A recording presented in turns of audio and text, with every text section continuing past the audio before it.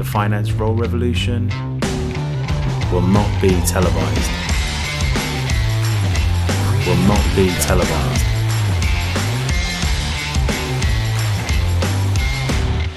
Welcome to the Generation CFO podcast, the podcast about finance people and the role revolution being brought about by technology. My name is Christopher Argent, and I'm here today to talk a little bit more about what Mark Neal talked about in the last pod, break down a couple of the things that he talks about, and give you a few references for more learning if you're interested to do that. And if you haven't picked up on the structure so far, what I try to do is have one interview with a finance professional, someone who's got a lot to say, something interesting to say, and always open to interesting podcast people if you're interested in joining me. And then the following week, we sort of dissect it a little bit, look at the sort of headline messages and do a bit of a micro learning on whatever that topic may be. And try and help you continue your learning if you're interested, and point to a few external references. So thanks for listening. If you like that sort of approach and if you like what I'm doing, then please subscribe. Have a little look on our website and comment on what we do, and wherever you're subscribing to this, maybe leave us a review. 5 stars is always motivating, and really, really good to hear from listeners. I think we've got 40, 50 countries listening now, real global reach, and it's the main reason why I do this, to be honest with you, because all my conversations tend to be in London and focused on the UK and Europe. But obviously this is a global phenomenon. Technology is neutral and can sit in any country, in any finance team, anywhere. So I'm very happy to be doing a global podcast for you. So what about Mark Neal and everything that he talked about? He was an interesting guy. I think also, he had a really clear view of where he felt finance sat within the business, and he's always been a commercial finance guy, I think, to summarize it. He worked outside of finance. He came back into finance with a sort of value-adding approach because the business held him to account so much, I think, when he wasn't in finance, and never really was comfortable with the controller and compliance role that we have within accounting and finance. So he was really keen to bring back value-adding philosophies into the finance team, and consequently he's had a great career mainly within media, and he's expanded his reach into sort of other areas. I think it was operations and legal that he was also running at A+E Networks in the UK. So really interesting guy, loads to say, and a real sharp angle on the value add that finance needs to be bringing. And that is the one message that I want to talk about today. He sort of viewed finance as the sort of fulcrum of the business, I think is how he phrased it. And I sometimes talk about finance as being in a privileged position because they have a full view of the company, and they're the ones who everyone comes to sort of get other things done in the business. And I think that's what he meant by the fulcrum. We sit in the middle and we bring balance to investment conversations, commercial conversations, strategic conversations, and we're seen as a trusted partner in the business. And he thinks that, and I completely agree with him, that the stronger that relationship with the business, the more value add we're providing to the business, then the better we are as a finance function. And the reason why I call that out over the full podcast of 40 minutes that dived into loads of different things, from how you start your career and working in different types of teams and following your nose a little bit when it comes to where you work and motivations and things like that. The reason why I call this out is because I think it really is the one thing that we have to start getting right in finance. which is seeing ourselves as value adding to the business rather than controllers, compliance providers, and sort of sitting in that role as a support function, because the business, frankly, is asking us to change. One of the trends that I've seen is that, business aren't bothered about what we do in compliance. They don't see the value in it. The controller role now is potentially automated by technologies coming through. And again, the business isn't that bothered, whether we can sort of improve the efficiency of our processes. They expect them to be efficient. And, when you get into the minutiae of some of these technology projects, they're definitely not bothered about whether, we can operate something, fractionally faster or fractionally cheaper by potentially moving to the cloud or having data available to us. They just want all those basic building blocks in their eyes to be met by finance, IT, and the support services that they see us offering to them as business in sales and operations. So kind of, if we don't start moving on that journey, then we're not going to be able to provide what the business wants. And that is a fundamental problem going forward. If we don't satisfy what the business wants, then particularly in this technology space, I've started to see, cottage industries pop up. There's an analytics team in every single department of a company. There's a sort of pseudo IT, possibly, data team popping up in marketing, and maybe someone wants to run a project somewhere else in the business. We're starting to become quite disorganized because, I see this central team of finance not rising to the opportunity, of being the fulcrum to the business, but the fulcrum to, business innovation, technology innovation, finance innovation. And we are in a really good position to do that. Why do I say that? Because, we have the business partnering skills, and potentially, and if you don't, we'll move on to that, but you have the business partnering skills, and you have the financial savvy and awareness to bring value to these conversations. You're not going to be biased because you're not targeted in the same way as sales. You're possibly going to be more company-wide, commercially aware than an operations team. A marketing team may have some of this capability. Marketing analytics is definitely leading finance analytics at the moment. All marketing pretty much is analytics driven nowadays, but they are, very much focused on a customer and a customer journey and customer awareness alone, whereas finance has that broader reach, and it would include a customer view, but it has every single department to worry about to make sure that the business overall is operating. So I feel that there's a sort of perfect storm brewing for us, and if we do nothing, then we're going to suffer. But if we rise to the occasion and start to meet the business needs, meet the transformation and technology needs, then we're going to do very well. So I'm always on the search for innovators within the world of accounting and finance operations, shared services. And I have stumbled across a company that's doing some great work in the Nordics. In fact, they're one of the biggest providers of this solution in the Nordics, and they're looking to expand their reach into Europe. The company's called Quavalia. They are sponsoring this podcast, and they're co-authoring a few articles with me at the moment. I truly believe that they are walking the talk. They've been 10 years experts in sort of transactional analysis on the AP side, stopping leakages in capital around sort of mismanaged VAT, overpayments, double payments and things like that. The sort of basic stuff that's been talked about for a long time. But they've now moved up the value chain. Their leadership team there is really trying to push the boundaries into next generation finance.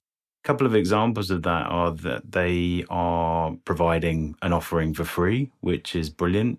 SMEs, small businesses, small medium-sized businesses can have a free e-invoicing software. But at the same time, they've developed a protocol, a format for the exchange of invoices to basically eliminate that transactional process for invoicing, which would take conversations around automation in this area up another level. Automation, accounts payable automation on steroids, you could call it.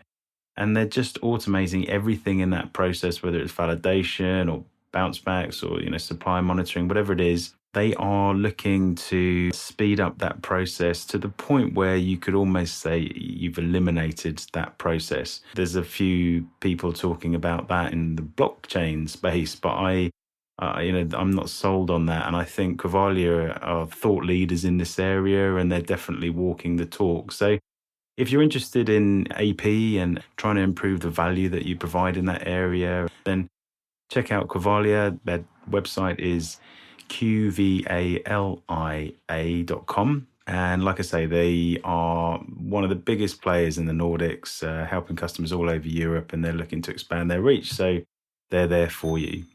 So we're going to talk a little bit about finance business partnering or strategic business partnering, and the value add mindset that Mark was talking about. And this is something we have, as a finance community, talked about for a very, very, very, very long time.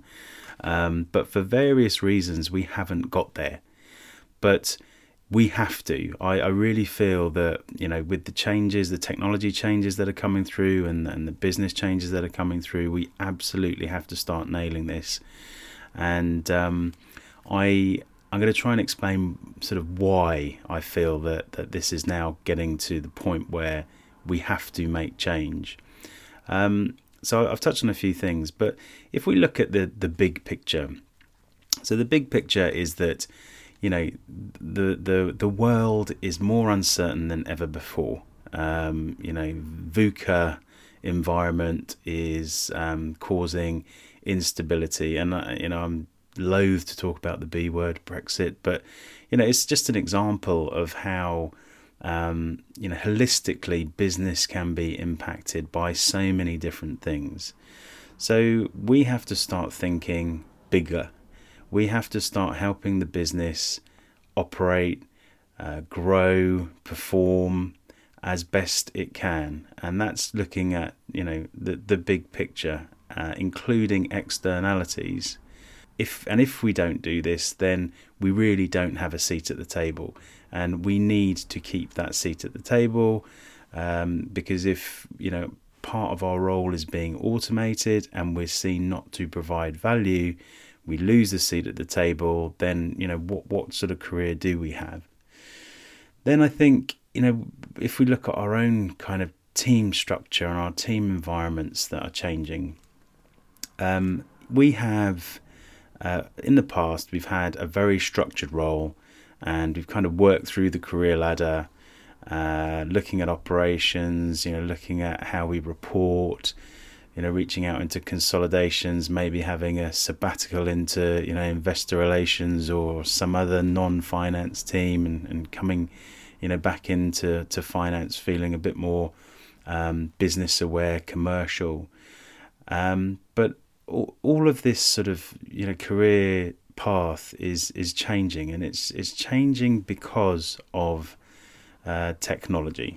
I talk about the role revolution will not be televised, and this is what I'm also trying to explain in the podcasts, that when I 20 years ago, you could walk into a finance team and you could see people literally writing invoices onto a ledger, and then it being sent off for batch processing to a head office or some data entry person who was going to put it into a ledger. Fast forward to 20 years now, we have technology that's been used for a long time to scan those invoices, and those invoices go directly into a system. But, we still have poor process. We still have breaks in, let's say, that AP process. We still have manual intervention, and there is a role for us. Yes, it's been massively changed, and there's probably less people. And let's look at AP, I suppose, as a process. There's less people involved in that process now than there was 20 years ago. And the nature of that role has changed as well. I'm no longer writing things out on a ledger. I'm sort of supervising and checking and auditing what's happening on that system.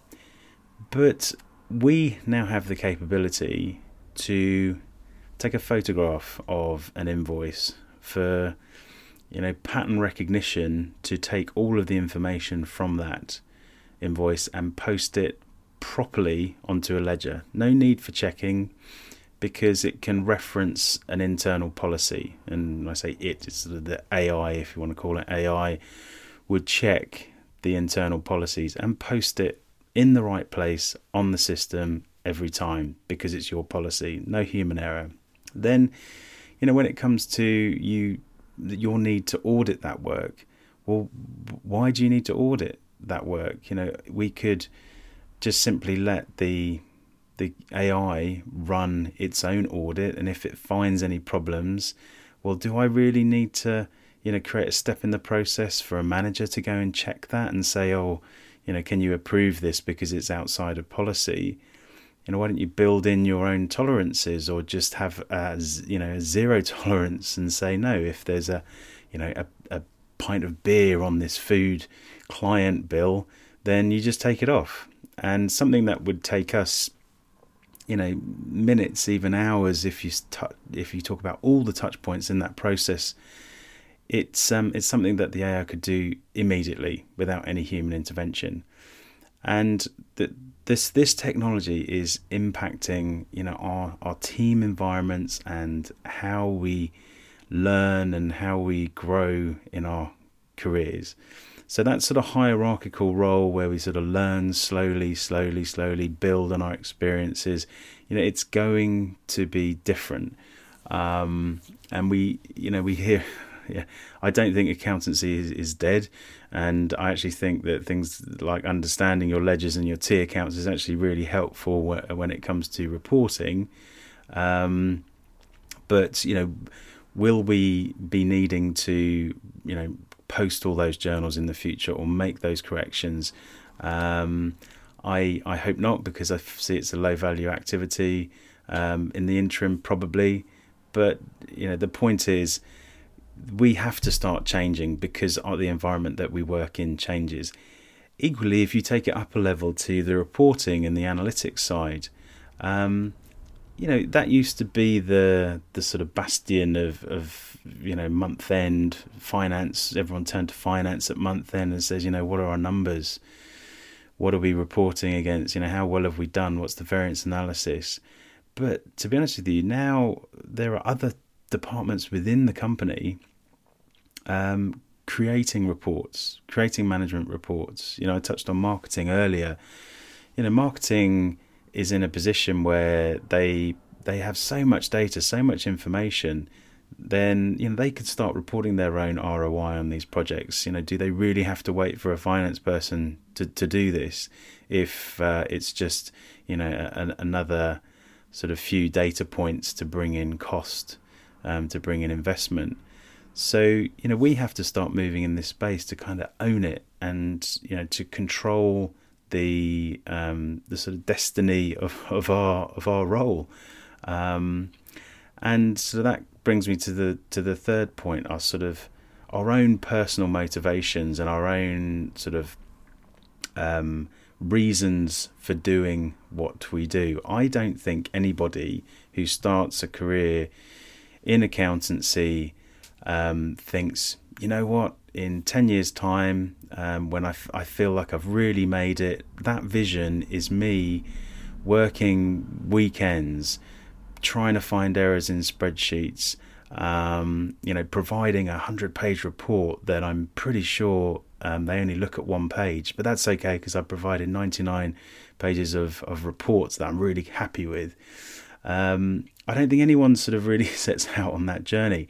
What they're looking to do is to be, part of a business, to be integral to that business, to, have learned something so they can judge things and comment on things and advise on things. And yes, it was probably financial in nature, but I think, everything's sort of so interlinked nowadays that we're not just finance. Finance isn't just about the money, the cash flow, the return on equity for our shareholders. It has to be everything in the business. And the way I tend to frame it from an analytics point of view is, what are the pain points in the business? What are the operational managers and the sales managers and the marketing managers unable to answer with their day-to-day roles, with day-to-day data that they have, and go after those. What are the KPIs that just we know will impact the business? Can we get behind those KPIs, the data behind those KPIs, have those conversations? So I think the sort of personal motivation there as well is just, we have to start enjoying our jobs. We have to start embracing this technology, and there's a huge opportunity for us to use this technology. And one comment on the sort of technology side as well. I'm obviously a massive advocate for digital transformation in finance, but what I don't believe in is that we have to start learning, a programming language, a data science programming language. We have to go back to university and or do a postgrad course in data science or data analytics, because that's a completely new career. And not only is it a new career, that career as well is being impacted by technology. So, we're just not in that race. We're in a very good race ourselves, and we just need to focus on that. And, I don't know, it's a bit like if you're a first-class sportsman and a physio helps you with an injury, you may sort of think, oh, God, I really need to go and, learn how to be a physio because they've just fixed me. But to go and be a physio, you need to, go back to university. You need to do a physio course. And in that time, you're stopping your own development. You're possibly missing the opportunity of, being in the first team, a shot at the championship. And we're in exactly the same place. Yes, we need to rely on people to help us to deliver value, to look at the big picture, to look at how our teams are changing, to help us find motivation to make this change.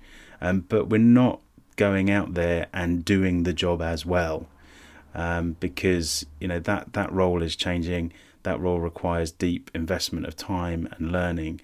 So really, the only option is to find partnerships in this space and to find talent in this space that you can work with.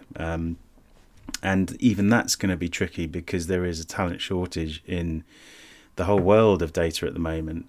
So look at your own finance function, look at your own motivations in this area, what the business is asking for. You as a strategic business partner, what is it that you're trying to do, from the very top, from the middle, from within, and then go after that journey. And I'm going to point you to a couple of resources here. The first one is from a guy I massively respect, and in fact we're all going to be talking at the Virtual Finance World Seminar this coming Monday.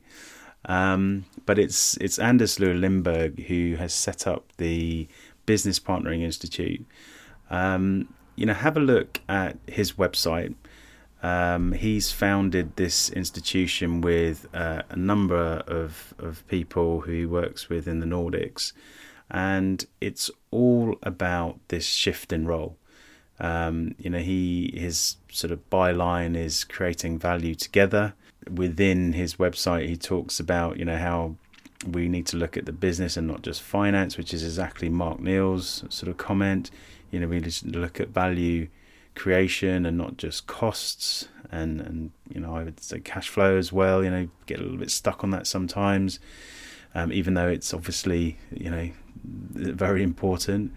And in his entire sort of website, the businesspartneringinstitute.org, is about promoting this change. And I've known Anders for probably 2 years now, and met him at a few conferences, heard him talk, and he's an advocate and an inspiration in this area. And there is another person that I'm working with actually, and that's Andrew Codd. And Andrew is the host of the Strength in the Numbers podcast.